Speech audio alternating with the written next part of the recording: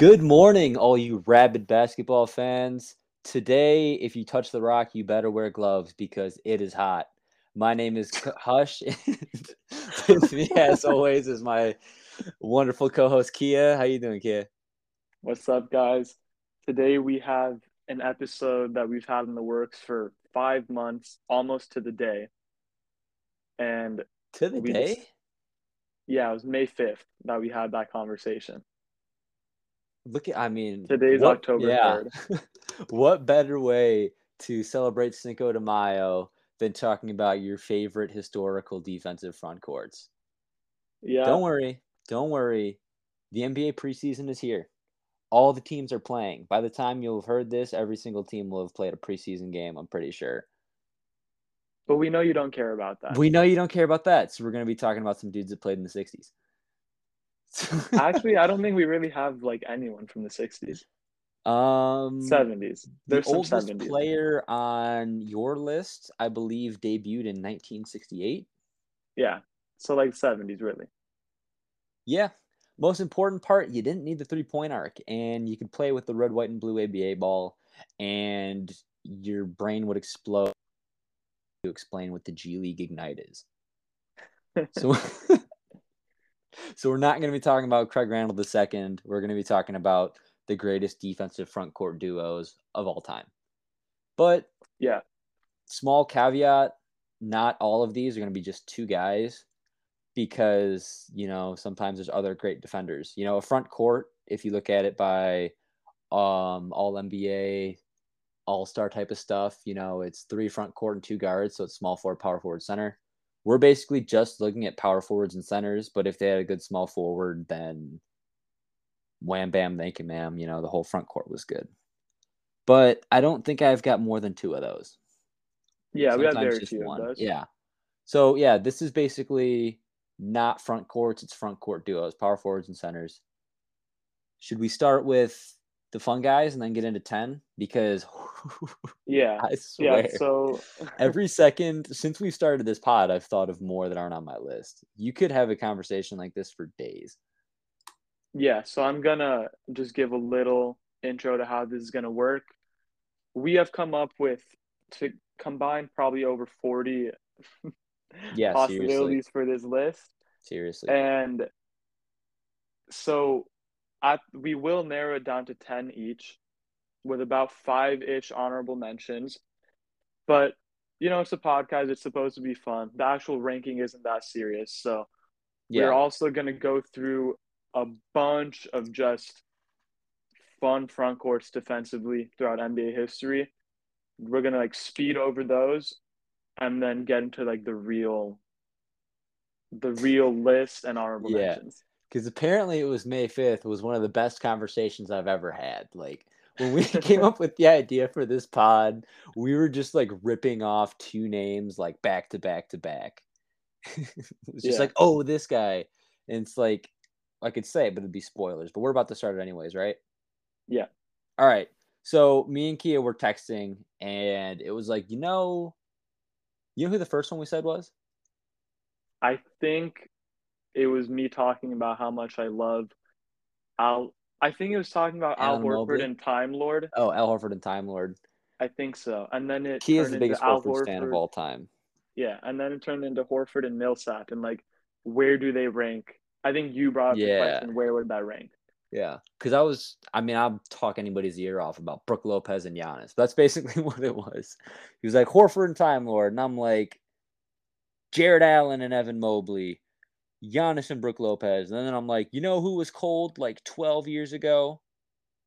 All right, here we go. Give us your first one, Kia. First one, guys. Okay, Not in the list yet. Kevin McHale and Robert Parrish.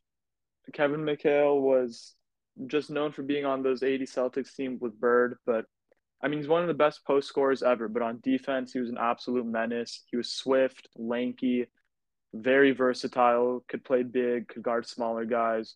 Honestly, one of the best forward, big hybrid defenders we've ever had.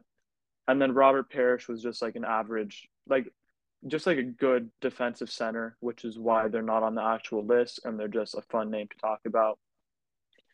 Dwight Howard and Rashard Lewis. Dwight Howard, a top 10 Oh, defender oh, of all oh, time. oh, oh, oh, I got some. I had these guys. I wanted to put them in my top 10 so bad. So, since you brought them up, I've got some things to say. Yeah. Literally, people don't appreciate how good Rashard Lewis is as a defender, especially because we remember him like we think of, I don't know, Ryan Anderson or Davis Bertans, like Rashard Lewis from the Heat, Hmm. because he's famous, he is all star, so we know who he is, and we see that version of him. It's just like, oh, this guy, like he's not Kyle Korver. Rashard Lewis could play a little defense, man. But more importantly, Dwight Howard, I mean, you said it, is like maybe a top 10 defender of all time.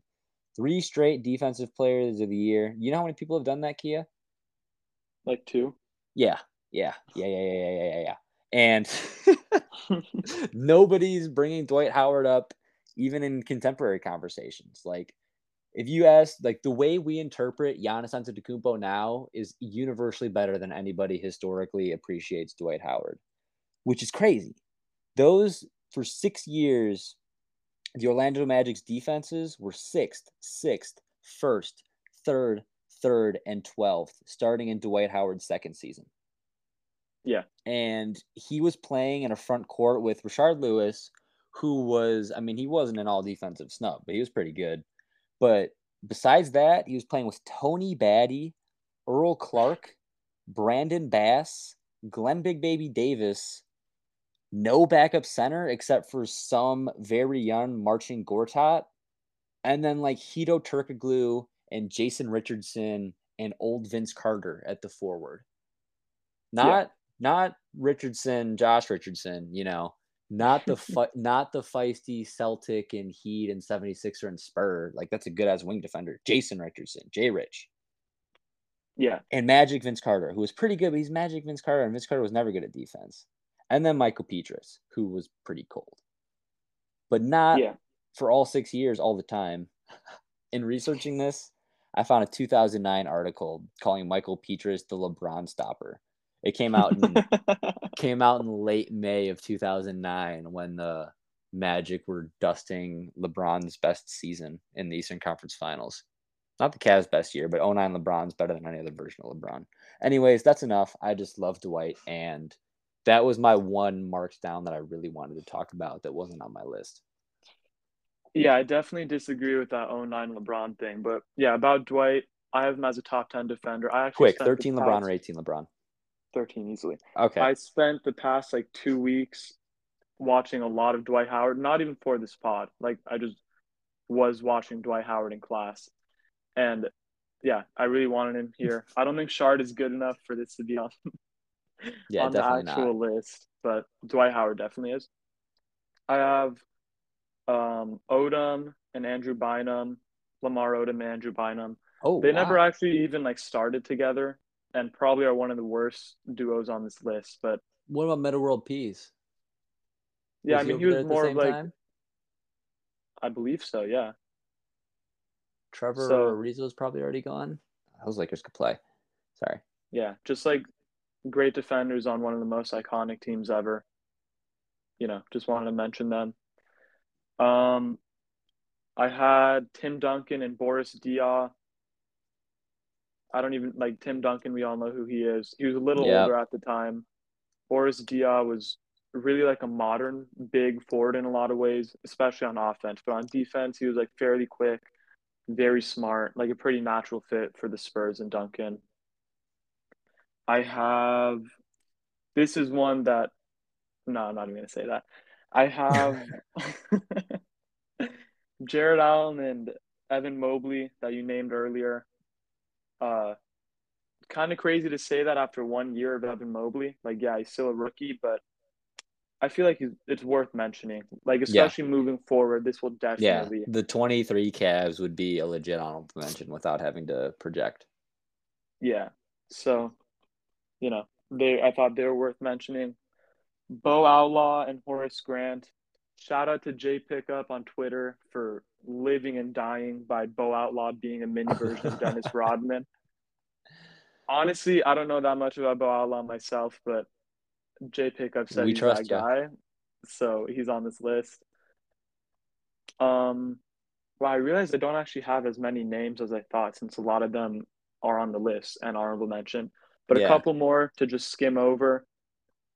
Giannis Antetokounmpo and Brook Lopez. This would they were probably be definitely one of more, mine. yeah, this would probably be more from a couple years ago just because Brook is worse now. But for a solid year or two, they're both looking absolutely elite. They fit really nicely together. Brook being such an intimidating force Brooke just with was his height incredible. at the basket. Yeah, really allows Giannis to play that role as a helper, like cleaner. And then some individual players who definitely deserve to be like some of the best defenders Let me ever. do some of my Oh yeah. groups. So I like appreciate all of yours. I pointed out several of them. I didn't think about this till just now. I think Ilgauskas, Anderson Varejao, and LeBron, Hmm, that hmm. front court trio really, really deserves to be on there. I People don't talk wrote, about players to win MVP and Defensive Player of the Year. It's Dream, Admiral, and Giannis, right? I yeah, think that there's sounds one. right. Um, I'm Kevin not Garnett. sure I if think there's it's just those four. yeah, I think KG it did. should have been Duncan. Duncan's the best player, never win Defensive Player of the Year. Absolutely. But then it's those four, 4.5/5, and then LeBron. In 2009, LeBron was Defensive Player of the Year runner up to Dwight Howard, who I just waxed poetic about for a while, which is Yeah. crazy. Like he won MVP that same year. So of those guys who won MVP and Defensive Player of the Year, not all of them won them in the same year. LeBron Hmm. almost did. He was first and second. And those Cavs teams were really, really good. That '09 year, they were first in defense. Anderson Varejão's all defense. Ilgauskas got his number retired. I'm surprised. He's got all stars. I think that's so funny. Two-time all star. Zydrunas Ilgauskas. But yeah, I really, really like him. Kevin Garnett and Kendrick Perkins. Speaking of Garnett, Dikembe Mutombo, I think he falls into your just single great defenders. I couldn't find a Yeah. great teammate for him, but his two best defenses, his best defense on the Hawks and his best defense on the Nuggets, both were with LaFonso Ellis as his power forward. So Dikembe and LaFonso Ellis. Udonis Haslam and Chris Bosh and LeBron James. 2013 specifically was their best. I really wanted to get Sean Marion in here. So in 2001, Sean Marion's second year, Sean Marion played with Cliff Robinson. They were kind of the two bigs in a Suns team that didn't really have a center. And the Suns center was Jake Sakalidis. So if you if you had Jake Sakalidis on the bingo card, Sean Marion, Cliff Robinson, and Jake Sakalidis on the '01 Suns, that's a team. That is a squad. Sean Marion, best defender to ever, best defender to never make an all defense team. Please, please add me on that one. I think that shit's so crazy. Yeah, That that's team was actually second in insane. defense. That team that I was just talking about, the '01 Suns, they lost in the first round in 3-1, so they didn't really matter. But it was just like a really cool ass team. They had Yeah. Penny Hardaway for 4 games. Okay, I think that's it for me. Yeah. Oh, and then sorry, the 2019 Raptors, Marc Gasol, Pascal Siakam, Kawhi Leonard, and then also Serge Ibaka. It's a great half season, and then after they did some fun stuff with Nurse. Yeah. They won a championship a lot because of their defense. That's one where it's not like a specific duo that stands out, but just like a lot of forwards and bigs. Yeah, front court.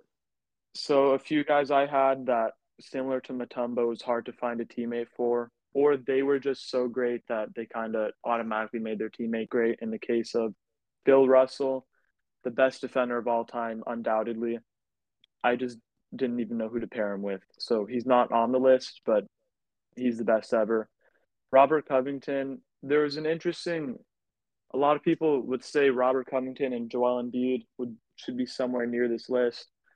I don't think Joel Embiid is as good defensively as a lot of people say. I know you agree with me. Them two together just never looked like that elite to me on defense, but I they should. also don't consider that much of a front court. Like Rocco might be best kind of playing that way, but he's not like the power forward that like you think of. He's not like Carl Landry or Brandon Bass. These Yeah. platonic ideals of the perfect power forward. Yeah. Like I don't really think of Rocco that way. And those 76ers teams just weren't it. Like Ben Simmons and Embiid, I could kind of buy your bullshit on that one. Yeah. That's the front court. But yeah, I agree. And then Wilt Chamberlain just didn't know who to pair him with. And Andre Kirilenko never played with a real center like that was any good Yeah, at that's sad. basketball. But one of the best forward defenders of all time. He would probably be playing center a lot himself if he played now. But yeah, with that being said, you want to get into the real honorable mentions? Yeah. Trevor Booker, that's a real power forward right there. And yeah, Dario Saric was like most of the time. Rich Holmes, if Rich Holmes was a real player, him and Embiid, those make more sense than Rocco, even though that guy's awesome. Realist, is that what you said? Well, like the real honorable mentions. Yes. Now that we got Okay. past the fun part. So yeah, actual honorable mentions, the guys that were super close to 10 but just didn't make the cut. Yeah. So one I have here is Bam Adebayo and Jimmy Butler, and then also like PJ Tucker, Jay Crowder. I think this one's kind of similar to what you were saying with Embiid and Rocco, where this just doesn't feel like a real front court. There's no like big body, and then power forward duties were shared between three different guys. But man, that's like a suffocating defense. Bam, Butler, Crowder, Tucker. That's just like switchability that you'll never see like anyone Yeah. really from No, bigs yeah, that's slash forwards. ruthless. Yeah. Yeah, I know what you mean. That's like a small forward center. Yeah, But like, yeah. Like Bam himself is kind of like a power forward ish, but like not really. They're just hard to yeah, pin down. But Jimmy yeah. Butler to me probably like a top five non big defender of all time. So yeah, I thought they were worth mentioning. Yep, I got full agreement with that. And then I have. Um, Oh, my honorable did you have mentions, I one? think, they're mostly on your list, so I'm not gonna Yeah, spoil them.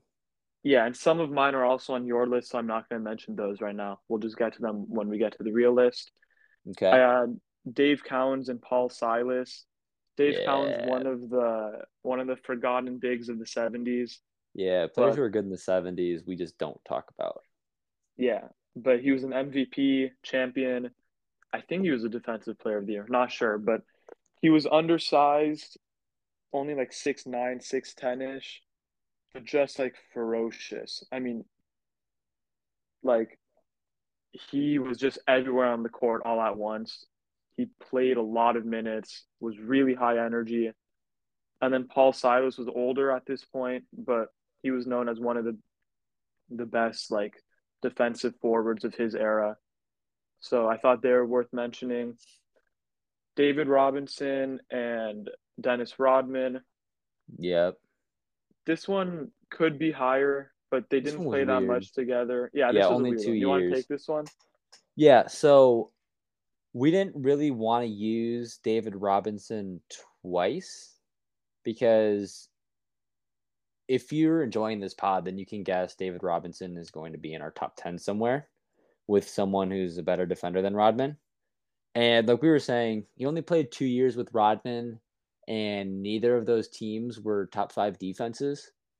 So it's a case, and it's really hard to balance this with the limited amount of defensive metrics where we can be like, yeah, like Robinson, top 10 defender, defending center of all time. Rodman, top five, if not best, non big defender of all time. So that should be number one. But like, yes and no, because they weren't actually all of Yeah. that in real life when it actually happened. So it's just weird. And like we said, we don't want Admiral Blank 2 times. And based on what they actually produced, I don't know if they're as good as the 10 people that we have, which Yeah, but stinks because it kind of ruins where I have Dennis Rodman, Luke Longley, Who did you have higher, Luke Longley or Bill Cartwright?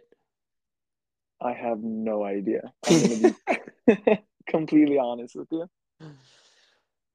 And then two But yeah, more real honorable mentions. 2020 AD and LeBron. It was the year everything clicked. Oh, and then also with like Dwight Howard and JaVale McGee also, but they were at their best when it was AD and LeBron. Kuzma. Nah, it's okay. Kuzma. He was a power forward because LeBron was point guard. Yeah, sure. So AD in 2020 was, in my opinion, one of the best defenders I've ever seen.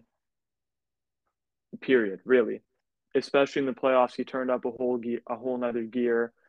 LeBron has been up and down defensively since his second stint in Cleveland, but since he left Miami, I would say 2020 was his best season defensively. It all just kind of came together with Frank Vogel's schemes and everything to, I mean, they were championship defense. They were really like incredible. And yeah, I just want to talk about AD because he's my favorite defender of all time. I really loved watching this 2020 defense, and I think it's definitely a contender for this list. And then last honorable mention, unless you have someone else, I have Dave DeBusschere and Willis Reed. Dave was, by a lot of people that watch basketball at the time and still watch it now, considered like a modern forward from the 70s. A lot of people say he's kind of like the first 3 and D forward, except the 3 point line didn't exist at the time.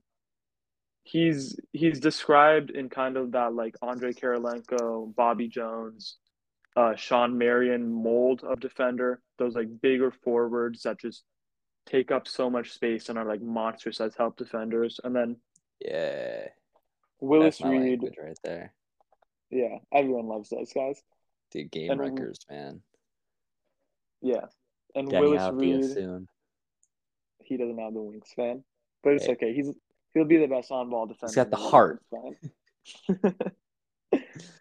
And Willis Reed, just like a big rim protector, like a great pairing with Dave. Um, yeah, two of the backbones of those 70s, early 70s Knicks teams that made finals, won a championship. And yeah, that does it for me with honorable mentions. I think it does for me as well. All my other honorable mentions are on your actual list, or vice versa. Yeah, So you want to get into it? yeah. And one last disclaimer before we get into the list. We did not order these that well. I have like probably my top Yeah, four are man. ordered, and then past that, it's just kind of whatever. Like, what kind of objectivity can we really hope to achieve here?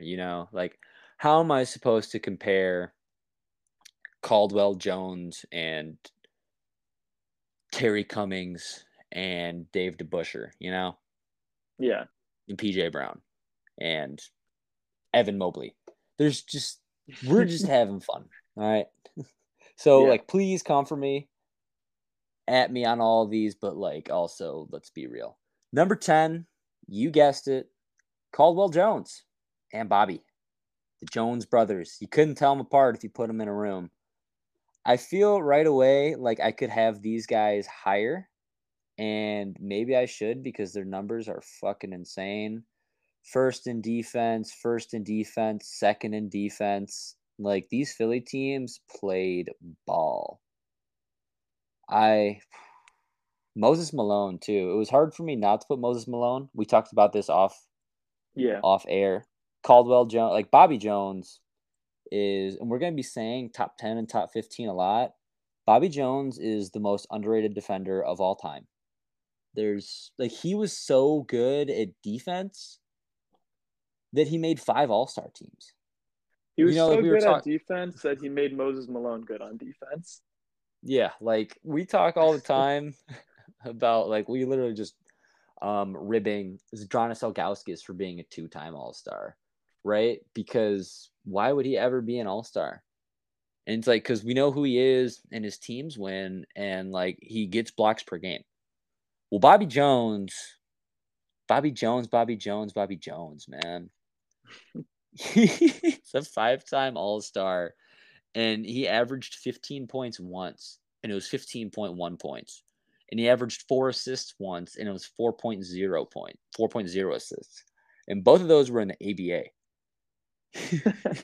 Like, he never shot more than 10.6 field goal attempts per game. He's 5 All-Stars, 11 All-Defenses, 6 Man of the Year. He won 6 Man of the Year, averaging 9 points per game. That's the least points per game of any sixth man ever. Back when back when 6 Man of the Year used to mean something. Back when 6 Man of the Year cared about defense, Bobby Jones was out here. And Yeah, Caldwell played his ass off too. People probably don't know who Caldwell Jones is. One-time All-Star, two-time All-Defense, and that All-Star was an ABA All-Star, so like barely counts. But those Philly teams were loaded, and he had to move on because of the whole who's the guy that parted the seas?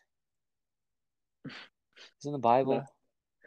Moses Malone. Noah? Is it Noah? Isaac?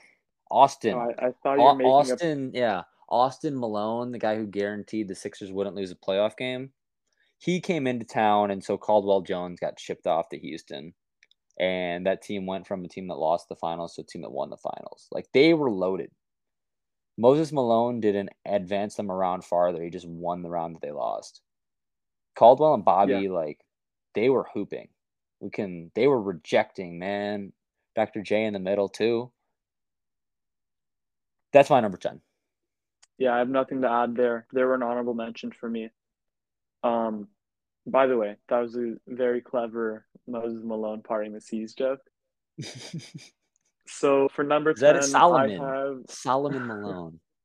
Tabernacle Malone. So for my number 10, this is maybe my favorite one to talk about.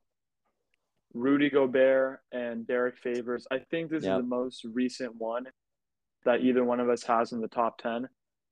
And the reason I love this one is because it's the most disgusting offensive pairing in NBA history of any two Yeah. players. Like, if you see these two guys starting, you're like, that better be a top 10 defense of all time. Like the Like, fact that absolutely unjustifiable. Like, the Utah Jazz in the year 2018 thought it was acceptable to start these two players together is heinous. it's like But starting they Michael did. Carter Williams and Tony Allen at your guard slots. And it Like worked. they had Their Derek ass Favors was in the shooting playoffs. they had Derek Favors shooting 1 3 a game just because he couldn't do anything else with Rudy Gobert there. Like it was insanity. But in 2018, the Utah Jazz did have the second best defense in the league because they had one of the best regular season defenders of all time, Rudy Gobert, and Derek Favors, who was quietly like a top 5 rim protector in the league too. Yeah, on the same team. Yeah. They average, I'm pretty sure they're the last team, raw number, to hold their opponents under 100 points per game. Yeah, 99.8 points per game. 99.8, which was best in the entire league. They had a Yeah. below average offense, and their net rating was still top 5 because their defense played fucking defense. Yeah, 100 raw points per game to be on 99. This was 2018, man. That's a Yeah. presidential term. You know, it's only 4 years. That's like the length of a rookie deal. That's nothing. 2018 draft players are still on their rookie deal. 2019, they were still both starting a 50-win team, starting these two players. Second defensive rating in the league again. Fourth in net, up from fifth. And their offense was still mid. Yeah. Just a ridiculous pairing. Like absolutely insane that these two players started together. Defensively, it was honestly one of the best rim protecting duos of all time. So yeah, this is a Truly. fun one. This is a fun one for me. Yeah, that's something that, like I said, even though 18-19 was only 3 years ago, like, this is Grayson Allen's rookie year. That's really recent. Also, Yeah. it's wild that Donovan Mitchell was only in his second year. Like, 17-18 was Mitchell's rookie year, which feels forever ago. But also, it was, like I said, so soon ago. But Yeah. you would never, even though this was that recent, you'll never see anything like this again. at Yeah, least it's for a while. We're really venturing back into big ball with like Mobley and Allen, but but not those like guys this. can move the ball, right? And they can pretend to shoot jumpers, like, and they can dribble and pass it off to the other big. Gobert and Derek Favors played no offense. Derek Favors. Not even as a joke, like not even on April Fool's Day. I Like just want to say again, Derek Favors shot 1 3 a game because there was nothing else. Like they had to, people man. talk about fake shooters. This is the fakest shooter of all time. Yeah, man. Their best offensive player was rookie Donovan Mitchell. And then it was Ricky Rubio and Joe Ingles. Yeah, And they made the second round of the playoffs. Like they had for two one. straight years. Oh yeah, All keep right, going. this is respect Rodney Hood territory, I guess, because he played 39 games and averaged 17. Like this team sucked, but they were pretty good Yeah, because of Derek Favors and Rudy Gobert. So I love this selection. yeah. For 1 year in 2018, Derek Favors attempted 0.8 threes per game. 2019, Derek Favors attempted 1 3 per game. 2020, Derek Favors is on a different team. He's attempting zero point 0.1 threes per game. And he's bad. 2021, yeah, 2021, zero threes the entire season. It's a dead contract. Contract forever. But So this yeah, is why, Jan Mahimi got paid for a reason. Sometimes Andrew Nicholson got paid for a reason. No, he didn't. He didn't. Number nines. yeah. All right, I went first, so you go first. Who's your nine?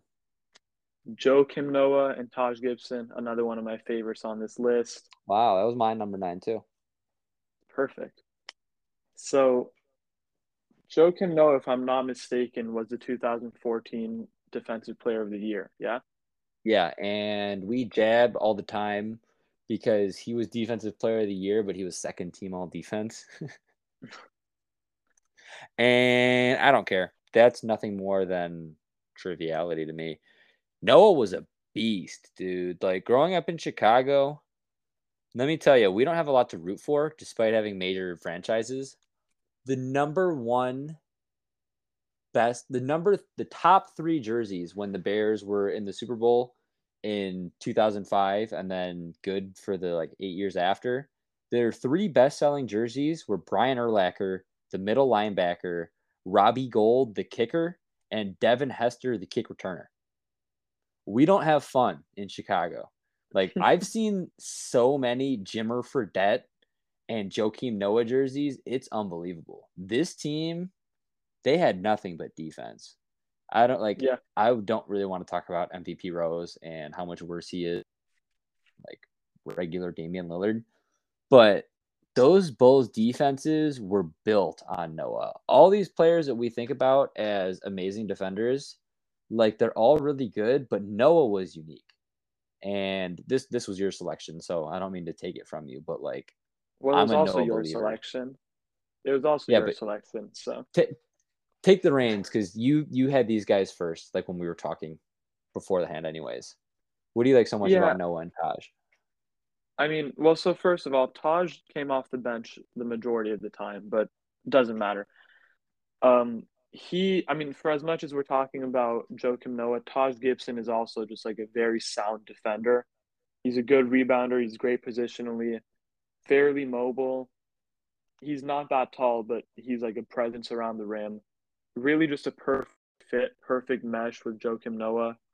And then, like you said, Joakim Noah is honestly just one of the like I don't know, 15 to 20 best defenders of all time, probably. You He's think just 15 to 20? at least 15 to 20 best defensive centers, easily. If we're yeah, defensive center peaks, not to be a dick. I meant like center position, but yeah, centerpiece too. No, center peak. Oh, peak. Oh, yeah, yeah, that's what I mean. I'm not talking about career Yeah, no, because like who the cares? versions of Noah and Taj and Luol Deng that we're talking about. Luol Deng, man, he's a two-time All-Star because of these teams. Yeah. He was legit on defense too, and I'd throw him in the front court convo, like I was throwing LeBron with Verjao and Ilgauskas. Yeah, I Jimmy think LeBron's Butler meant off the for this bench too. too. Yeah, like Carlos Boozer was a member of some number one defenses. Yeah, so that basically tells you what you need to know about Joakim Noah. He consistently had like a top five defense in the league with Derrick Rose and especially Carlos Boozer. Yeah. And all those different moving parts, just like the way that they were able to work around. Like they were the number one seed in a conference with the Heat, like the Heatles, you Yeah, know, twice yeah, back to back. Like, and one, like they were super duper young. And then, I mean, they were the first one seed to lose to the 8 seed because of Rose's injury, but whatever. yeah. So Like, first defense, second defense, sixth defense, second defense. That's a span. 4 years is legit. And Noah was so unique. He wasn't like just this giant rim protector the way that we think of a lot of good defenders. Like, we conflate just blocks per game with, oh, that guy's an awesome rim protector. But rim protector and interior defender are not the same thing. Much mhm, like rim protector and post defender are not the same thing. Like Joakim Noah was all of them at a yeah, really high level, and I think he's one of the most underrated communicators. He did not have the coordination or athletic net ability. yeah athletic ability. Thank you, that a lot of the other freaks had, but he had such technical ability, crazy hands. He used his hands so well and the communication so well and his footwork so well. And he was so gifted cerebrally. He reminds me of like true center Draymond. And Draymond's Yeah, definitely better. Draymond can move better and all of that, but they've got a similar thing going on. And it's a yeah, shame that Noah didn't have a 15-year career at that level because his peak was insane. yeah. On offense, he was unique too. Great Yeah, passer, but that's not what this is about. yeah, He's and then just also, yeah, definitely like he just covered so much space around the paint just because of how smart he was and how like big he was. yeah, like he gave himself that extra half stride, that extra step by being there, being in the right place, no lost movements. Yeah, That's what the post is. All right, number 8. yeah. Okay, my number 8, Roy Hibbert and David West Okay, with so Paul George. this was also one of my honorable mentions that I didn't mention just because you were going to talk about them. Except instead of Roy Hibbert, I had Tyson Chandler. But Mhm. yeah, And that I mean goes it's back kind to of the the same idea. And that goes back to the thing we talked about with Rodman. For anybody listening, like we're not gonna fight over this because we don't really care. Tyson Chandler, better overall defender probably than Roy Hibbert. You know, higher peak. He won Defensive Player of the Year. But I think Hibbert and West worked a little bit better. I think West was better as a pacer, and their defenses were better. So, Yeah, like that's it's fair. like I said, Chandler greater than Hibbert, but Hibbert West greater than Chandler West for me. And Paul George obviously has nothing to do with the equation, but those Pacers teams played some defense. People forget that Paul George has like been this good for this long. Like he wasn't somebody who like was fine and then blew up when he got to OKC. Like he was that dude in Indy, like Yeah, it's because of the for broken leg, and real. because Yeah. of the broken leg, it like changed people's perception of his career. Yeah, we just think of indie the way we think of, I don't know, we think of Magic Shack is pretty good, but it's like a launch pad more than like indie was an era. He still played way more seasons in indie than anywhere else. He played Yeah, I 7 think there. that's He's only been in the actually Clippers for 4, I think that's actually a 3, good and then 4. comparison. I Yeah, think that's a good comparison because Shaq was still probably the best player in the league by the end of his Orlando but we tenure. view that as Baby Shack. Yeah, and that's a good comparison with Paul Yeah, George, who I don't but think yeah, is that much worse by the end of Indiana as he was in his peak in OKC. but so Roy Hibbert, that's forgot Roy Hibbert and David West. Roy Hibbert is another guy who we're like, "Oh, yeah, like, so true," that we forget how good he actually was. Those Pacers teams, played as far above their head as like pretty much any roster in terms of talent versus production to me. They were in 12-13 the first defense, in 13-14 they were the first defense. They were the 7th defense, then they were the 3rd defense. That's pretty good. And Kia, quick math, who was the head coach on those teams? Frank Vogel, I Frank think. Vogel. Frank Yeah. Vogel. Huh. What's that all about? Probably luck. Probably luck. It's weird that people just don't accept that. Like for one season, everyone accepted that he was a great coach. And then the next year, they acted like all of a sudden he's nothing. And the Lakers won in spite of him or With despite him. so much different and worse roster. What is it? 8 Lakers free agents currently, like from last season, are currently not on a team. It's Like really weird. Carmelo, Dwight Howard, all them boys. Yeah. Nobody has them on a team because they're not good enough to be on any single team. And there's 30 of them. I'm glad we're both Vogel fans because Like Vogel is a it's hooper. disgusting what happened to him. So It's that's what we're like. disgusting. Vogel is a hooper, and Yamahimi got paid for a reason. That's like, sorry, Rodney Stuckey, Lavoy Allen. People don't know you, but I love you. I can't believe. I'm sorry. Roy Hibbert and David West played defense. Roy Hibbert especially. I think David West just happened to be his best compatriot. And David West was kind Yeah. of old on these Pacers teams too. Like he played 4 years, 3 years during that run, and then he left for the 15-16 year. And he was like really good. Yeah, They it's kind of like Duncan and Boris Diaw or Taj and Joakim, where you have like the one like real defensive centerpiece who like really takes it away, and then just a good player, like a good defender that fits very well next to him. And yeah, that centerpiece is Hibbert, and then the one that because fits is David I West. really like these two because they're not much like, even though they're not unconventional, all the other groupings that we have.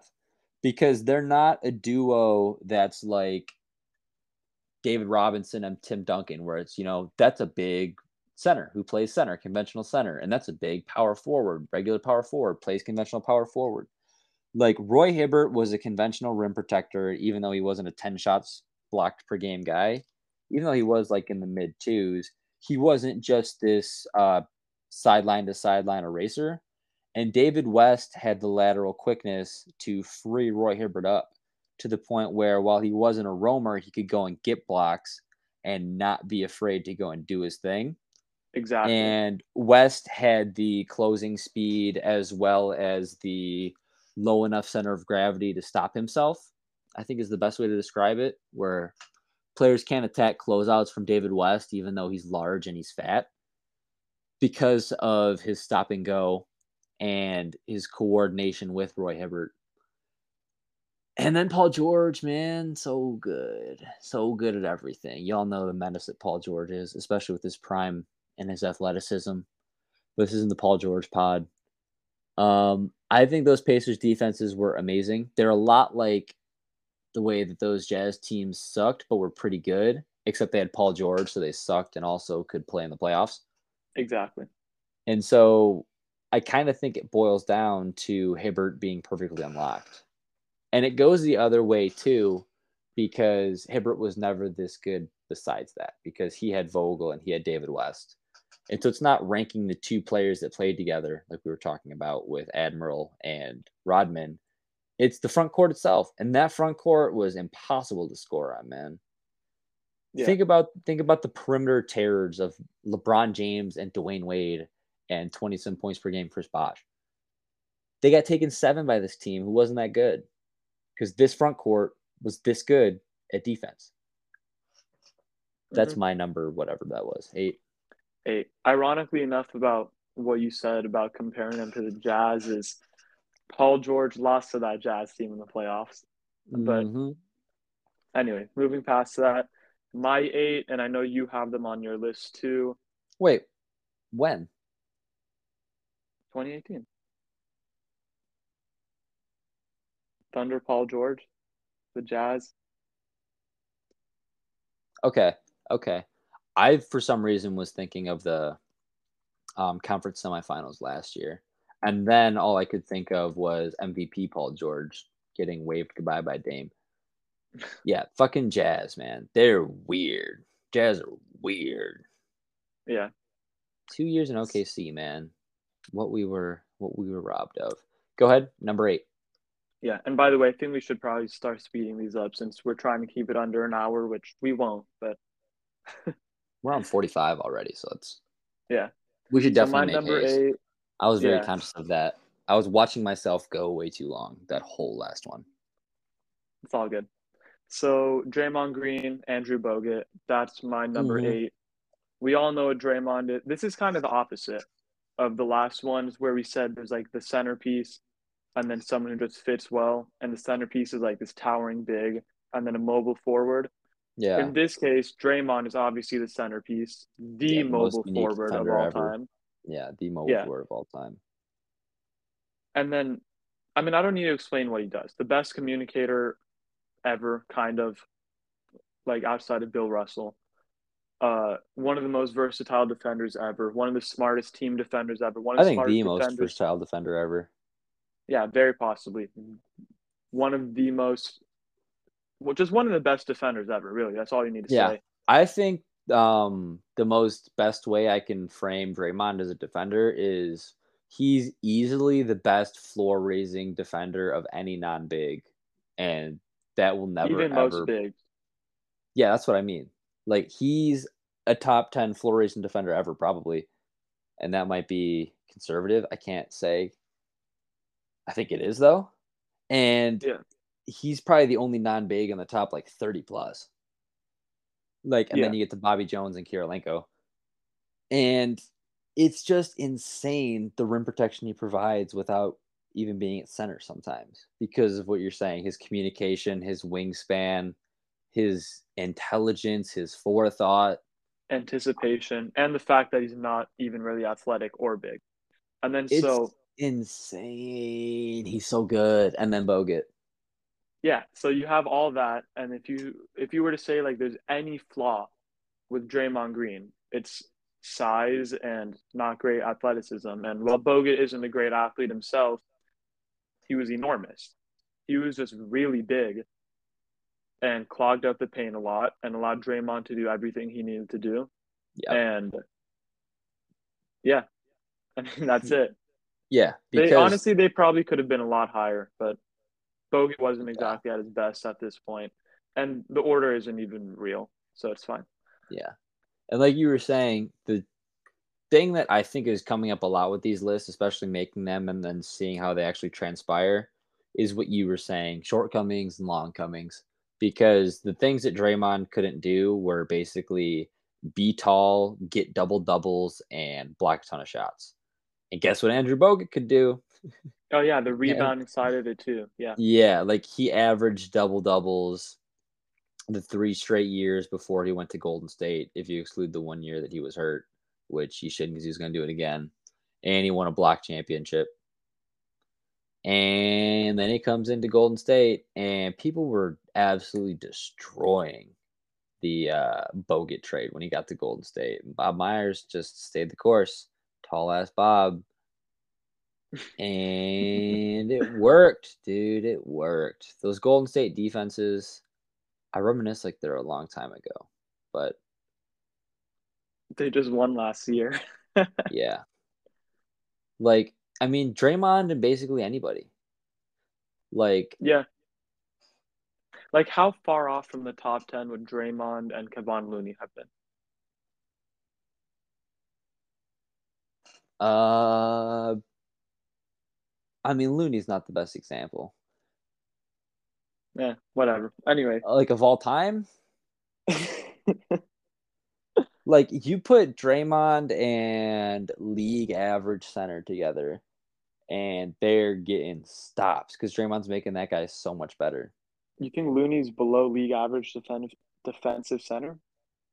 Probably. I big disagree on that, but I think he, that's not what the pod's I about. think he's small, and I think he's fake switchable. I think he gets the Draymond boost. Like, you see a wide receiver who's good because they're playing with a good quarterback, and then they go somewhere else, and they're, wow, not that good. Whoa, where'd that come from? Like, this is the best defense Kevon Looney's ever gonna play, and it's because he's with Draymond Green. And that's the thing, is like, Yeah, maybe that's I'm possible. wrong. Maybe I'm wrong, and Looney is actually this awesome defender, but we perceive him this way, and look who he happens to play next to, right? Like Yeah, if you Festus want to look at Ezeli, it, dude. Look at I didn't Festus look at it that Ezeli way. on any other team. You can't because he played like 4 games for Portland and then went to Guangdong. Like Yeah. Hey, Jordan that's fair. Bell, dude. Where's Jordan Bell now? Did he play for the Wizards, or am I thinking of someone else? No, he was signed by the Wizards. I don't know if he actually played. I know he was there. But yeah, like Draymond is like a quarterback making receivers good. And so you give him a league average center, and we're gonna be like, wow, that Warriors defense did it Jordan again. Bell played 5 games for the Wizards Yeah, okay. and then See, was traded back to Golden State for 1 game. yeah. Um, Number 7? like yeah, if you put Daniel Gafford on the Warriors, like Daniel Gafford's getting all defense votes, and Daniel He's Gafford's like getting that regardless. If he gets the he's minutes, like he's getting that regardless. I don't think so. I think we overrate him because we're Wizards fans. But he's a fine defender, and that's what I mean. Draymond will do anything, and then you got Bogut, who's already all defense. We got number 7. Yeah, number 7. You're first on number 7. Okay. I have Patrick Ewing and Charles Oakley. This is an interesting one because the Knicks defenses, like the numbers aren't all that good, but whatever. Fuck them kids, man. Fuck them numbers. Yeah, we're real hoopers here. This is eye test. Yeah, I mean Charles Uh, Oakley's all defense, and Big wrote a song about him.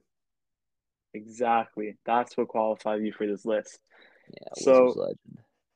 Patrick Ewing, very possibly a top 10 defender of all time. Um, We should say 15 more. sure. Yeah, more likely like top 15. I don't know, dude.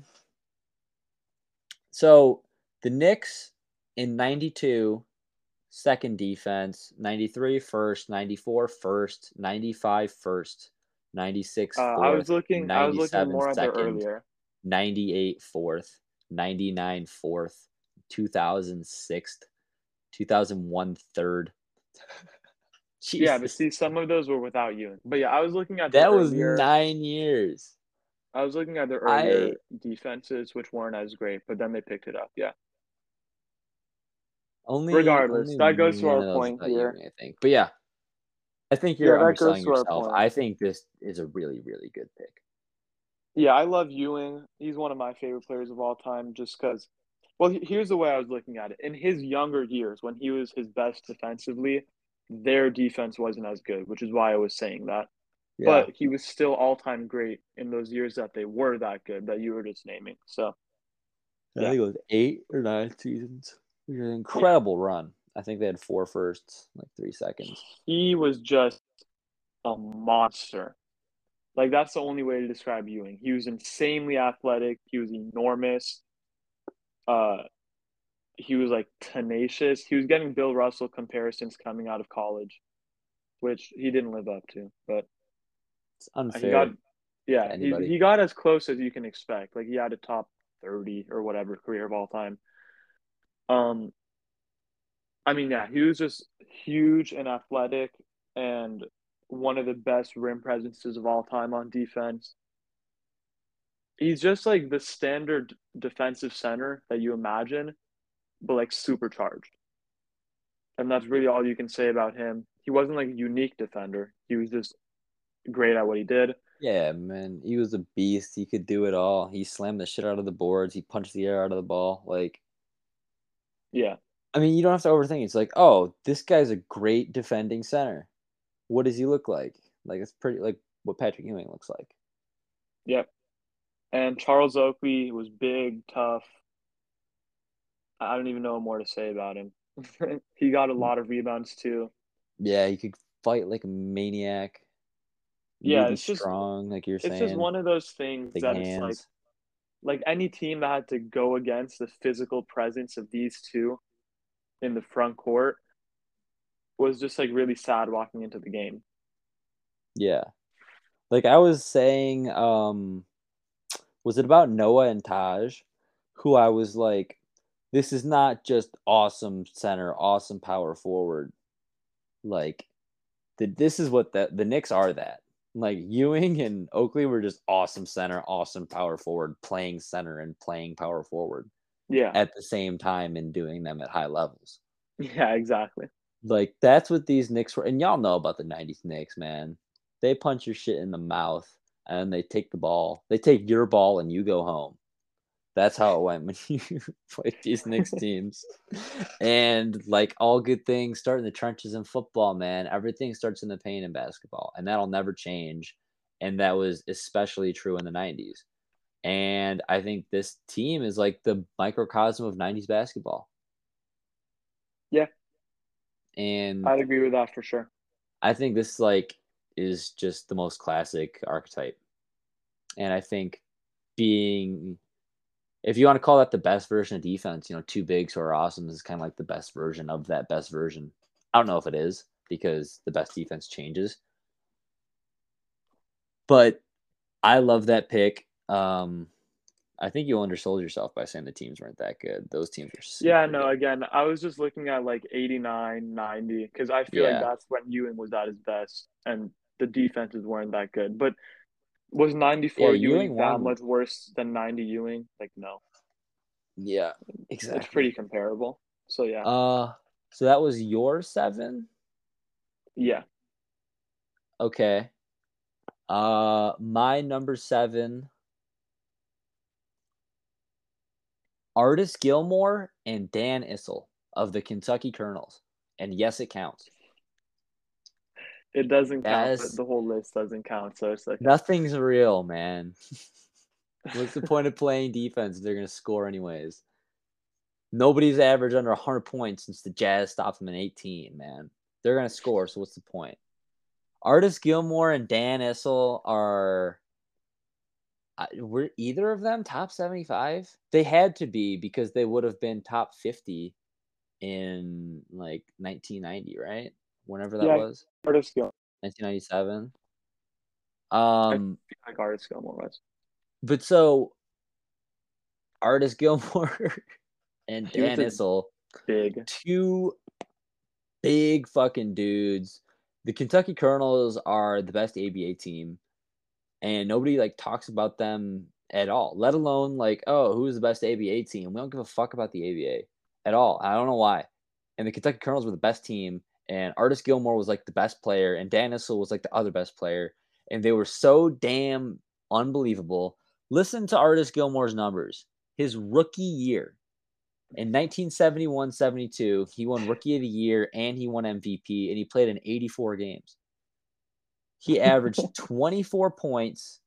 I'll do the exact 23.8 points, 17.8 rebounds, 5.0 blocks, 59.8% from the field, led the entire league in field goal percentage while winning MVP, getting usage like that.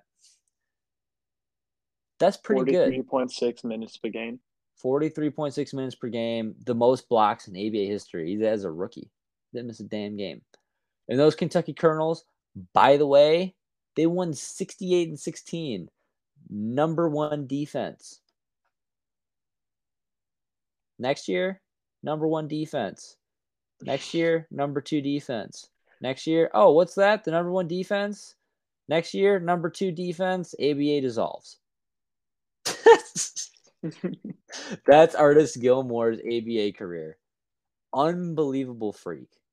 Like 7'2", 240, looks even bigger. He looks like Seven four. if you picture ABA center without even knowing who Artis Gilmore is, that's what your brain thinks is Artis Gilmore. And damn, he was so good. 5 times all defense. Like I said, those block numbers are unbelievable and authentic. The whole defenses were built around him. And then who is his front court mate? Oh, that's right, Dan Issel. Daniel Paul Issel, one of the greatest college players of all time, too, from Kentucky. Shout out to Batavia, Illinois. put me on the map. He was pretty good. I mean, right? So before they got Artis Gilmore, he was playing center and he won the scoring title as a rookie. And then the next year they draft Artis Gilmore and he averages more points per game but doesn't get the scoring title anymore, which it is what it is. And they don't record blocks yet. So we don't know what his block numbers were until Artis Gilmore came in. And they weren't that good. And I won't pretend that Dan Issel was this amazing defender, but it's kind of like what we were talking about with Dikembe's best teammate being LaFonso Ellis. What was one that you had? I don't even know. We were talking about Bill Russell. Yeah, Artis yeah, yeah. Gilmore is Bill not as good a Russell, defender as Bill Wilt. Russell, but like talking about the impact of guys like Dikembe Mutombo, and then he's better than the guys like Marcus Camby and Tyson Chandler. He was like that. Dan Issel was like an absolute vacuum too. Combined, they averaged 29, almost 30 rebounds in 1971-72. That doesn't even make sense. Like teams are averaging like 40. Starting front court. Yeah. You did not get an offensive rebound on this team. Period. And they blocked everything and you couldn't get a good shot. So you were missing and you weren't getting a close miss. So you couldn't get that rebound anyways. Kentucky Colonels, they count. They're valid. ABA is real. It happened. 8.1 net rating. 8.1 net rating in Artis Gilmore's rookie year. I think that'd be like sixth all time in the NBA. Not that that's comparable, but that just gives you a level of how dominant the Colonels were. Hubie Brown, by the way, last thing I'm going to say on the Colonels. Hubie Brown was the head coach of these teams. From I TV, the old never guy. knew he coached. I never knew he coached, but that explains it. Because Yeah, he's actually at like 97 years old, one of the best yeah, broadcasters. yeah. Okay, Like so 1975 ABA champion. That's his first head coaching gig. He was 41 in 1975 already. And he won champion as his first year. That was a lot, but yeah, it doesn't really like overlap with anything else. So there was too much exposition, and I apologize. Artis it's all good. Gilmore, Dan Issel, Kentucky Colonels, best ABA team. So number 6, we each have one more duo, I think, that we're each really passionate about. Um, but we also just crossed an hour, so let's try to get through this. All right, these guys are more famous, so we'll have to talk about them less, which is easier, honestly. Yeah. So number 6, who did you have? Um, my other longest one, so I'll have to keep Yeah. them a lot shorter. Bob Lanier, Terry Cummings, Alton Lister, the 1980s Bucks as a whole. So that was a mouthful. Alton Lister was the power forward. Bob Lanier and then Terry Cummings were the centers for these 1980s Bucks. Alton Lister's like absolutely nobody. You've got no reason to have heard about him. He wasn't that crazy. He never made an all defense team. But that was the front court. And those 80s Bucks defenses were in fucking insane. Every single year of the 1980s, all 10 seasons, the Bucks had a top 6 defense. The whole decade. That's like not even fathomable. That's like something that could probably never happen again unless you had all of Mark Eaton and all of Frank Vogel's whole careers at the same time together. And so they did that except for 1 year when they were 8th. They were the number 1 defense in 1984 and 1985. Their defensive ratings were crazy. Everything translated. And yeah, Sidney Moncrief, we know, everybody knows. But it starts in the paint. And it starts with Alden Lister. Yeah, Bob Lanier, rest in peace. I think he's only the 3rd NBA MVP to ever die, which is fucking insane, dude. It Yeah, was it's crazy Wilt. how young it is. It's Wilt, and the other one was Kobe, which he died. Like he was late. He didn't die of natural causes or anything.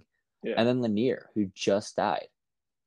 Yeah, he And actually like, died during a podcast I was doing really, with Ricky G. So that was cool because Ricky G saw Bob Lanier live. So yeah. he Oh was able wow, to, yeah. that So is he was really actually, cool. yeah.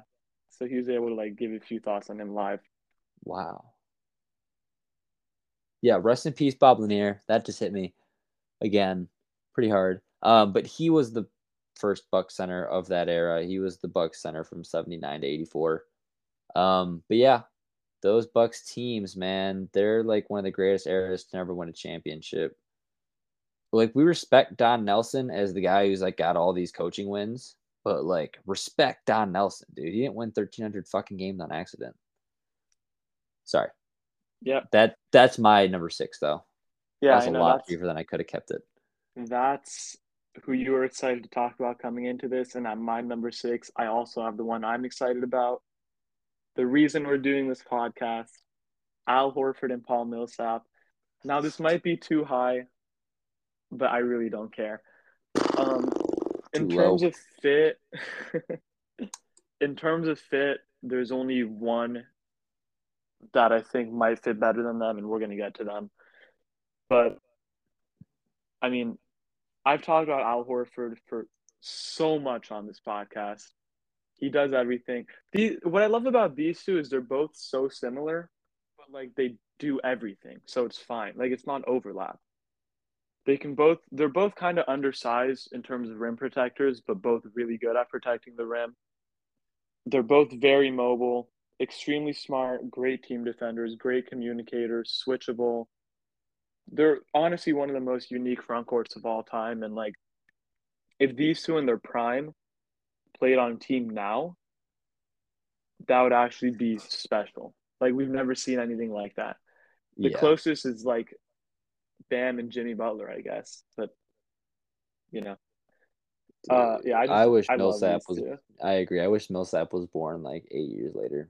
Horford too. Yeah, yeah. Yeah. We know what both of these guys are. Millsap, man. Honestly, I attribute a lot of what Jokic is to Millsap. I agree. Just as the MVP, the whole man that he is. Millsap was the leader of those teams. I think he signed what 3 years, 90 to go to Denver, and especially in that first year, he was the leader of the team. Hmm. And like Jokic has taken away a couple skills very clearly from Millsap about keeping his hands low and wide, how to like put his ass, like I mean center of gravity shit, like where Jokic's butt is, where his knees are pointed, how much weight he's got on both, like all that you can watch that Paul Millsap did it. But obviously he's Yeah. not copying Millsap because they're different frames. But Millsap, so good. And two other teammates of Horford also.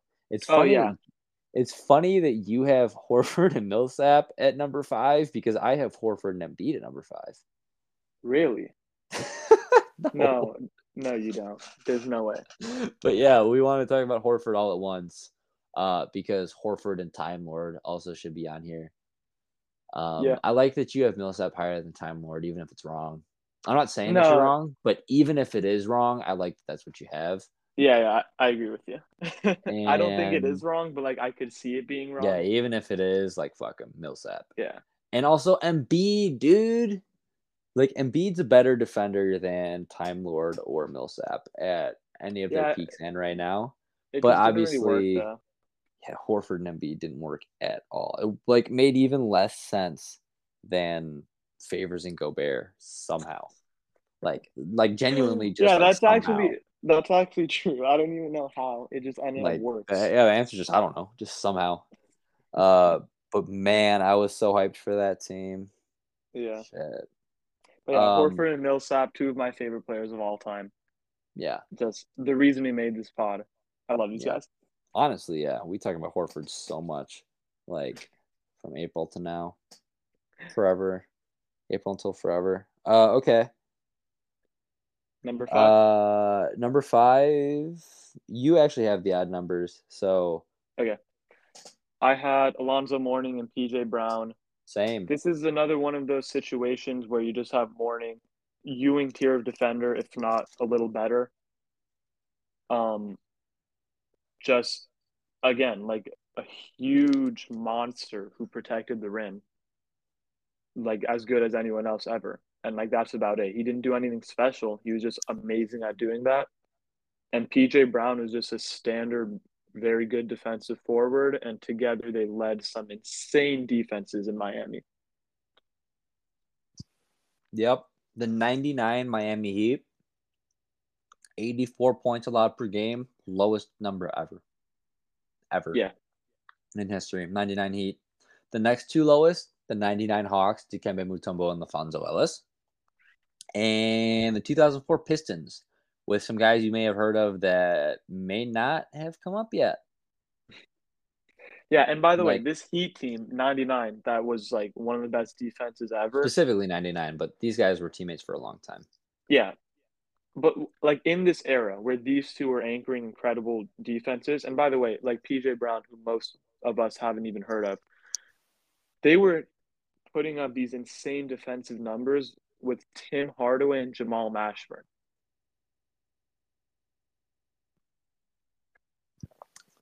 That's So hoops. That's real yeah, hoops. Sorry, I was taking a sip of water. This is basketball, man. Like, these dudes, that's a front court kind of akin to how I was appreciating and loving Oakley and Ewing. But that team, like this front court's like that. And then we got Tim Hardaway and Jamal Mashburn. and they're still the best defense in the league in '97. In 97 also? Yeah, I actually Wow. don't think they were in '99. They were eighth, but they did hold people to 84 points per game. In 99? Yeah, that's Yeah. what Oh, Basketball Reference is saying. yeah, in defensive rating, which is Yeah, also wild. Talk about pace, dude. Fucking pace they must have been playing at. But yeah, 97 Heat are so underrated. I yeah, dare anybody to talk about the 97 Eastern Conference Finals. It was the Heat, man. Those orange and black Heat. They were so cool. Isaac Austin, Wizards legend Isaac Austin, Dan Marley. Dan Mario was a good defender, but again, He was Tim so Hardaway and old. Jamal Bashburn, and you were Yeah. still the best defense in the league. That's all you need to know. I love me some Tim Hardaway, man. Yeah, but I'm just talking You about know on who else defense. I love? Glenn Rice. Yeah, Poor, him and Jamal Mashburn remind me poor, of each other. yeah. Poor Glenn Rice got cut from these Heat. It's only to make his all-star teams in Hornets right before they got good. Probably unrelated. Okay. So whatever number that was, we had the same one. Yeah. Now we're on to number 4. You can go first. Number 4. I must have said 2 because I have 3 left. My number 4, Akeem Olajuwon and Otis Thorpe. Yeah. Well, if that's your number 3, we have the same one. But not my number 4 before them was Wes Unseld and Elvin Hayes. Do you want me to go over them quickly and then we can talk about Hakeem Yes. together? Yes. So Wes Unseld was Most underrated really, front court ever. Not yeah, they were defensive, but just just like period. terrifying on boards. Elvin Hayes was just like both of these guys were just better at defense than they should have been. I don't know why, but they just were. Wes Unseld was very, very small for like a big, but He's the original very raw amount of smart. rebound. Like Yeah, Charles Barkley at 6'6" is the shortest player to win a rebounding title. Unseld was 6'7", yeah, and he got like way more rebounds than Chuck. Like he averaged 18 rebounds as a rookie. yeah. And they were just, I mean, I don't know. Wes was very smart. Hayes was a great defender. He was probably even better than Wes. And they led some pretty great defenses. They won a championship. I don't even know what to say. They were just like a very unique duo. Wes was kind of Draymond-esque in some Yeah, ways, but not exactly. But he they was. remind me of like a pre 3-point arc, Horford and Time Lord, Yeah, that's pretty good. because I mean Wes was technically the center, even though he was 6'7", Yeah, which didn't make sense. Hayes was only 6'9", but he kind of seemed like a 7-footer yeah. They because of led. the way that he would score over the top of you, and the way that despite having that beast next to him, he was the one scoring on the inside. Like For, a lot of seasons, Hayes had more rebounds than points because that's the type of guy that he was. yeah. And for like 5 years straight, they were a top five defense. They were the best defense in 1975. Won it all in 78, won the conference in 79. Yeah. Just a very, like, one of the most bizarre front courts of all time. But because, like, on offense, they were opposites, like polar opposites. But I don't know. It just, like, worked on defense and on Yeah. offense, I guess. Like the funny thing is what I was saying about Hayes being the center is he was getting the blocks, but he was also getting the steals. Like Hayes was the center point of this defense, Yeah. and it worked. I loved watching them. I think, Yeah. Watching them live, that was my favorite. yeah, dude, it was me and Ricky G. Shout out Ricky G. But it's just so wild the type of stuff that would work back then Yeah. because you had both of them 2.9ing in the paint over and over and over. And it was totally fine because that's exactly what the offense was trying to do. They were like, there's no 3-point arc. We don't know where to stand. It's the old days. They haven't come up with that yet. Yeah. They honestly really, like, personify 70s basketball in many ways. Yeah, this was Coke Ball. Um, Okay, so you want to go on to our number yeah. three? Last thing I'll say, Wes and Wilt are the only rookies to win MVP. And Wes Unseld and Alvin Hayes were rookies in the same year. Hayes won scoring title as a rookie, but Unseld was the one who won MVP. With 14 So points. yeah. So Really just like the most ridiculous era of basketball. yeah, But Alvin Hayes won the scoring title as a rookie, but did not win Rookie of the Year. and then And Wes then Unseld won MVP they, as a rookie, and yeah, then the next year missed the All-Star team. yep. So And when they're they weren't teammates at this point. Hayes was on the Rockets, but when they were teammates and won the title, it was Alvin Hayes who lost Finals MVP, tricked you, to Wes Unseld again, even though Hayes was like definitely better. honestly two of the weirdest players in careers in NBA history, but Truly, one of the love it best though. defensive front courts in NBA history. And Yep. that's what really matters. Rest in peace to Wes Unseld, Mr. Wizard. I hope he gets a statue. Oh, that's oh, did you already name him as an MVP that died?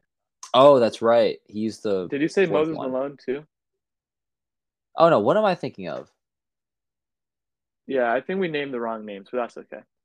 Oh No, my I God, think now that Bill makes it Russell five. too. Now Bill Russell too. I'm thinking of MVPs to not be in the Hall of Fame, which is like just Derrick Rose.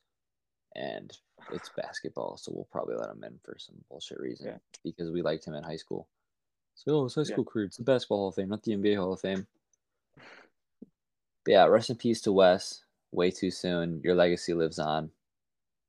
Hope the Wizards take care of you. Um, Hakeem, Olajuwon, Otis Thorpe, yeah, Ralph Sampson. yeah. That's an interesting one. So Hakeem and Sampson only got a couple years together. Hakeem was not at his best defensively. He was better as a defender when he played with Thorpe, but Sampson was a better defender than Thorpe. So, whatever. It evens out, whichever one you want to choose. Yeah, I think, this is just, with Hakeem and Sampson, they're very unique because they're huge, lanky, fast, swift. And then Hakeem and Thorpe is just the standard. You have the second best defender of all time and a really good defensive forward, and that's it. yeah. Sampson and Dream didn't really fit. But they And like still made a finals as like sophomore and third year player because even though they yeah, didn't really fit like that, they were just like so talented and yeah, good. they're like the example of talent wins out. Yeah, And so with them, it's like, well, you said the two best defenders is them, but the defense that kind of did more. But also they had other guys. I think they're pretty equal. No doubt Simpson's a better defender than Thorpe, but because of what actually transpired like I was saying on why I'm anti Admiral and Rodman is the same thing here from why I have Otis Thorpe. Yeah, And that's like fair. we described, Otis Thorpe is like he's a little bit Oakley, a little bit 90s David West, and then Dream is Dream. Everybody knows how good Dream is. Yeah. The point is, for pretty much the mid 80s to the mid 90s, they were always the top 10 defense. They had some firsts in there, and it's because they have the second best defender of all time.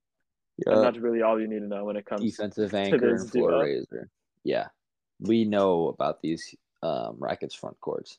All right, who was your number two? So I wanted to put them number one. They're the only duo that I think fits as well, if not better, than Al Horford and Paul Millsap. They're just not as good as who's number one, who I think is the clear number one. But number two, I have Wallace and Wallace. Of course, Ben Wallace and Rasheed Wallace. I mean, like one of the most beloved front courts ever. Everyone loves these guys. Everyone loves these Pistons teams. Arguably, like the best defensive teams of all time. And it was anchored by these two. We can talk about them for hours, but also they've been talked about for hours because everyone loves these two. Really unique. Like Rasheed was a modern, advanced defender. They were both big, but they were both mobile. They were both fast. They were both exciting. Yeah, I don't even know really what to say. Um, I love them. I think Rasheed Wallace is weirdly overrated and underrated as a defender. Ben Wallace, um, top five. My top five defenders in some order. I'm not even gonna say them actually because I'll probably get cooked.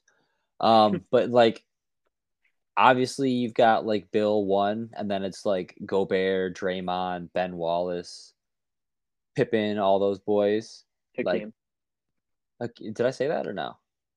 I don't know. Maybe you did. Okay, I I I just probably brushed over him, but yeah, I've got no beef with anything we were just saying. Obviously, I've got him so high.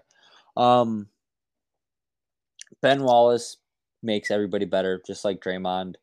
Um, make sure that I want to make sure to not elide Cliff Robinson's place in Pistons history. Cliff Robinson, I shouted him out on those '01 Suns team. I think he's really, really awesome. And while Rasheed Wallace was amazing, they had some success without him. And so I don't want to only pretend that it's these two guys. And I also want to shout out Tayshaun Prince. I wrote a whole article about these Pistons who I absolutely love. Antonio McDyess. I wish that him and Dikembe Mutombo had more to do with one another. I forgot to bring him up because I was talking about LaFonso Ellis so much in that Nuggets section, even though the Nuggets defenses, we all know about the 80s and 90s Nuggets, super weird. I think the Pistons defense might be the best ever. And it yeah, starts in the trenches. And it's so funny that Prince might have been a better defender than Rasheed Wallace. But Ben Wallace was so good that it doesn't matter. I think we just need to talk about how damn good Ben Wallace is. yeah, I like to me this section is the Ben Wallace section in much the same with the last section was the Akeem Olajuwon section. Ben Wallace is absolutely unbelievable. He is like the Bobby Jones thing I was talking about, but even more cracked. How Bobby Jones has 5 All-Stars, but he like really shouldn't have had any based on what we think an All-Star is. Like Ben never averaged 10 points. He never shot for shit from the field despite taking like no shots per game because he was just going to miss. He blocked everything, man. He averaged more steals than turnovers in basically every season of his career, which is insane. And when you combine those with blocks, he was usually averaging like a block more than he was averaging fouls. So his blocks and steals dwarfed his turnovers and fouls combined. He was terrible from the line. It didn't matter. He made every single defender that they had so much better. I just I love the Pistons so much that I want to like read the work I've already done on them and then do some more. Because Chauncey Billups and Rip Hamilton were the guards on the best defense ever. How can that fucking be? Well, Billups was like solid, but yeah, I agree with your point. I guess he's probably just solid because he had Ben Wallace behind him. I know it's not that Possible. simple, but like if they didn't have Ben Wallace behind them, we'd never be like, oh, Chauncey Billups, like you're fine at the point of attack. Just don't have Jordan Clarkson next to him and you'll be fine. You'll be able to play in the playoffs. Like hell no. These teams held teams to less points per game than anybody ever. Big Ben. Tayshaun Prince, man. Played 82 games in his first 6 years, if you take out his rookie year where he was up and down from the league. Yeah. I So you love want to his. get to our number one? Yes. So this is a very easy choice. It's, in my opinion, the third best defender of all time, and maybe like the fifth or sixth best defender of all time. Tim Duncan and the Admiral David Robinson.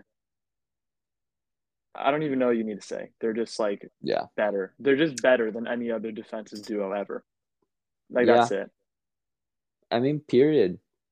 And like you said, Duncan's the third best defender of all time. I don't really mind if you have him higher than Dream. I don't know that I do. I forgot to say him, and by forgot I mean I wasn't saying him because Because I we didn't want had to him here. spoil it. Yeah, exactly. When I was talking about top five ish guys, or Admiral, so good. Again, we sleep on him because Tim Duncan's better, and pretty much that's the only reason why. Is we can only be talk about so much as a number two. No matter how damn good you are, if you're two, you're only going to get talked about so much. Yeah. And Robinson is one of the worst victims of that of anybody, dude. Yeah, and I He's just want to point yeah, you go ahead. incredible. No, I mean that's it. He's incredible. Also, like people know older Tim Duncan. They know Tim Duncan after his knees got hurt, which was actually like very early in his career. But the early years with him and the Admiral, Tim Duncan was fast. He could move. And David Robinson is one of the craziest freak athletes in NBA history. Like no one has ever moved like he does at his size. And they were both really long, really smart. Just yeah, like that's it. No one really compares. Seriously, like And no two defensive players that good have ever been on the same team at the same time. yeah, like nothing even close. Because like let's say And Ben Wallace is the same level as the Admiral. We probably both have Duncan above both of them. And then the Admiral's like significantly better than Rasheed Wallace, as good as he was. yeah, So it's just exactly. yeah, Or like it's or not Samson or Bogut, shit yeah. like that. Yeah, like it's just Or not Derek Favors.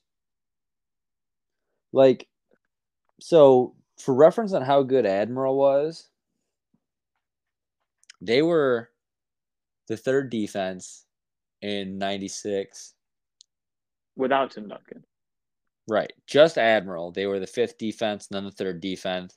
And then Admiral misses the season and they're the 29th out of 29 teams in defense. And they get the number one pick because Admiral was not playing. And then they And then get one of rookie the rookie best rookies Duncan ever. hits and they allow 88.5 points per game. Second defense. 84.7 points per game. The 99 Spurs. It's the third the fourth best defense ever, third best in that 99 season. Something about the lockout that we were already talking about. The Heat and the Hawks were 1 and 2. Hmm. So second defense, first defense, second defense, first defense, second defense, third defense. Those were the last 5 years of David Robinson's career and the first 5 years of Tim Duncan's career. Yeah. So, supposed to be downfall, supposed to be, oh, he's not good yet. And they were that damn good. And then even without Admiral, first defense, first defense, first defense, second defense, third defense, in Tim Duncan's prime by himself. Obviously not actually by himself, but with the Admiral moving on because they were that damn good independent of each other. On either side of the guy being gone, they were the first and the third defense. Yeah. I can't say enough about these guys. Tony Hmm. Parker underrated defensively, I think. He's not Manu like too. a Jordan Clarkson at the front, and Yeah, then people would blow him by about the him. Spurs, Manu too. I think we appreciate Manu a little bit on defense. yeah, but he was very good at it. Like he's generally considered like good, but I think he was really good. But anyway, Spurs as a whole, look at them. Like if you want something fun to do, just take 2 minutes to look at their basketball reference profile from 1998 to 2018 and just look at the defensive rating each year. Look at all of it, man. Look at their wins, dude. Like, just the Spurs franchise index is fucking crazy. Yeah. The amount that they're But able to win at no matter what, like, insane. And also Bruce Bowen. Shout out Bruce Bowen. He is there's only been a couple like wings that I've shouted out, like the front court completers. mhm. Those have been Tayshaun Prince, 2009 LeBron, Pacers Paul George, Kawhi Leonard was a loose shout out. Sean Marion slash Cliff Robinson, whichever one was technically small forward on that weird amorphous 2001 Suns team next to Jake Sakalidis. Yeah, it's like the fourth time we've said Jake Sakalidis. Um, Julius Irving was the forward next to Bobby and Caldwell Jones. Of all those teams, like Bowen is definitely the best defender of any of those guys. Yeah, I think he's only Was well, I a don't know if he's menace. definitely better than LeBron or Tayshaun, but like I yeah, like think he's so. there. I Yeah, think. the point is he's like a incredible defender. And do you want to hear the craziest stat I've ever heard? And I found this myself because I couldn't believe it. I didn't know if this was a thing. I found it. I've never heard anyone else say it. The only season in NBA history where a player shot better from three than the free throw line. Yeah, yeah, I've heard that. Bruce Bowen, 2003. He shot Hmm. 44.1% from deep, led the entire NBA, and shot 40.4% from the free throw line.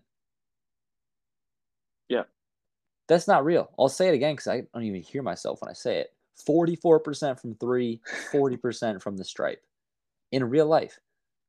And he was taking enough to qualify. Like he had the 3 point title that year.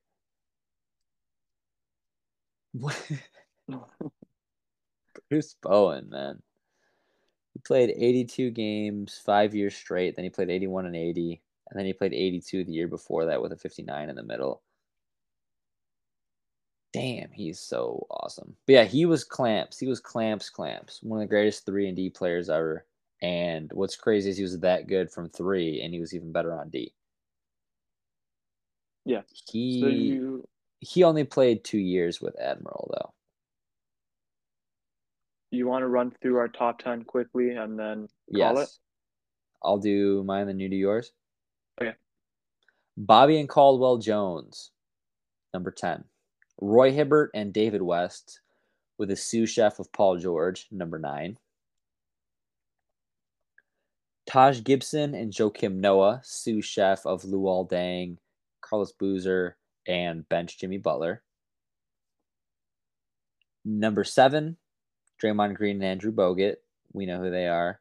Number 6, Bob Lanier slash Terry Cummings and Alton Lister, plus the Bucks as a whole. Number 5, Artis Gilmore and Dan Issel. Number 4, those were the Kentucky Colonels. Kentucky Colonels, 1972, 1976. PJ Brown and Alonzo Mourning, number 4. Shout out to Shaq and Alonzo. Alonzo's his backup. That was fun. Uh, and Udonis Haslam. That's a cool trio. Number 3, Hakeem Olajuwon and Otis Thorpe slash Ralph Sampson. Number 2, Ben Wallace, Rasheed Wallace, sous chef Tayshaun Prince. Number 1, David Robinson and Tim Duncan, sous chef Bruce Bowen. Shout out to Dennis Rodman and the Admiral for their 2 years in 94, 95. Yeah. And then for me, number 10, Rudy Gobert and Derek Favors.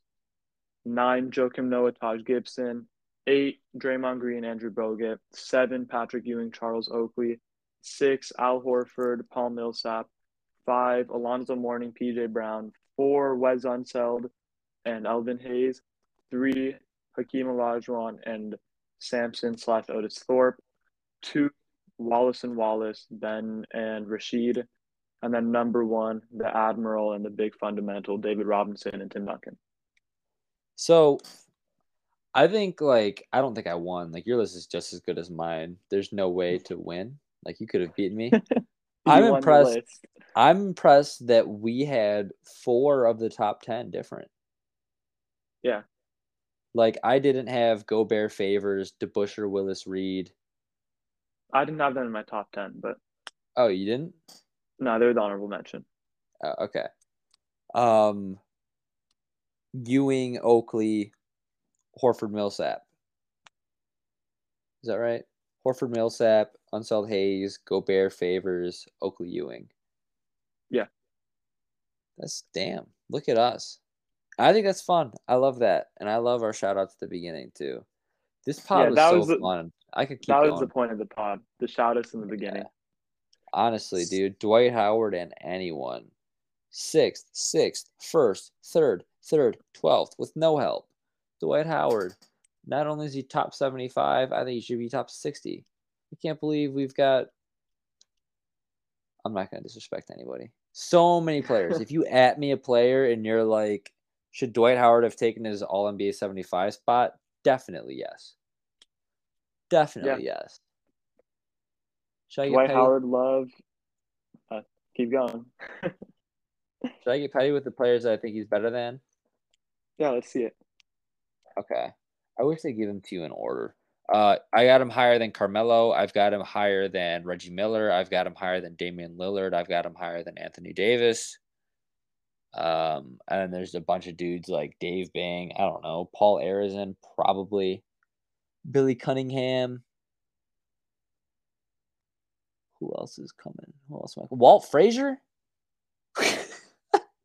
No, Walt Frazier is better than most of the guys you just named. But not Dwight Howard. Yeah. Sam Jones. So, See, I don't want to disrespect all these dudes who are probably dead, but come on. yeah. Like Earl the Pearl? No disrespect to Earl the Pearl, but Reggie Miller really pisses me off. Paul Yeah, Paul Pierce peak or wise, Dwight I'm Howard all taking time. peak Dwight wise, Howard, I'm right? taking Dwight over all of these guys except 80. Dwight or Paul Pierce all time? I don't know. I don't really like all time rankings. It's like, how do you Who quantify that? who would you give the 75 spot to if 74 were taken? Paul Pierce or Dwight Howard? I think Pierce just because of the years, but I would take Dwight for one season. Definitely. Definitely. Yeah, see that's I'm fine with that. Yeah. But I mean it's just pitiful, dude. Reggie Miller clan, come from me. I just don't understand what you guys are talking about. It's like you're speaking in another language or you're talking some shit that I can't understand. It's like the thrill of coal mining, dude. Or people who build model trains. Okay, it's really fun, but what is it? Like Reggie Miller's top 75. Okay, what is that? I don't get it because he's not. Explain to me how he's better than Dwight Howard, other than teams he was the best player on. Were good in the playoffs. Dwight Howard was the best player on teams that were really good in the playoffs too. And those teams are better than Reggie Miller's teams. And he's better than Reggie Miller. Free Dwight from the clutches of stupid people, man. So I think that's a good place to end it, Yeah, unless that's you a had good place anything to end else. this hour 40-minute podcast. It took 5 months and an hour and 40 minutes, except it was more like 2.5, 3 hours for us because of prep, etc. But I'm glad Yeah, we did it. This is definitely my plus favorite research. episode we've done. Definitely my favorite Yeah, episode we've dude. done. And we were short. I had to stop ourselves from talking. Yeah, we we purposely had to speed it up. The And it amount of only took an hour 2001, 40. yeah. The amount of 2001 Phoenix Suns or 1980s Milwaukee Bucks that we could have been talking about. Yeah. How have we come this far on the pod and I've only talked about Dan Marley 2 times? That's that's got to be a record. Darren Williams and Carlos Boozer taking the Jazz to the conference finals. We're just now getting to that. We were on good behavior for this, and it took an hour 40 minutes. Anything else? Yeah. Um, Share this podcast to your friends Share this because podcast to your friends. Seriously, you can jump in at any time, and we'll be talking about cool shit. That's yeah, like the best I part. usually I usually don't say that, but I think this is definitely one that should be getting shared. Yeah. Oh wow. And hmm, Carl Anthony Towns was hospitalized with a throat infection. He lost 17 pounds. Weighs when 231 now from when did this 248. happen? I don't When know. this happened? I'm seeing it live on the ticker on TV. Sometime we were recording, the news probably broke. So the past Yeah, hour 40. but like it probably happened earlier, and we're just getting news of Oh it now. yeah, if he's already lost 17 pounds, I'm sure it happened a couple weeks ago. Okay. Um, but yeah, sorry, timestamp guys, 11:30 p.m. So it happens sometimes around then, Eastern time. Yeah. Uh, we'll sign off. We'll catch y'all when we catch y'all. Yeah. So no thoughts are hot this week. I was gonna make the same joke. We'll do a midweek just thoughts pod. That would be pretty fun. Keep it locked. All right. The ball surprisingly has not cooled down. Throw dynamic laws are not guaranteed. So wear your gloves while you listen to this pod. Shout out to geologists. I think that went over their head, but that's okay. The real ones know. Um, yeah, crystals, I guess. What time were y'all born? Leave a comment. See ya. Peace.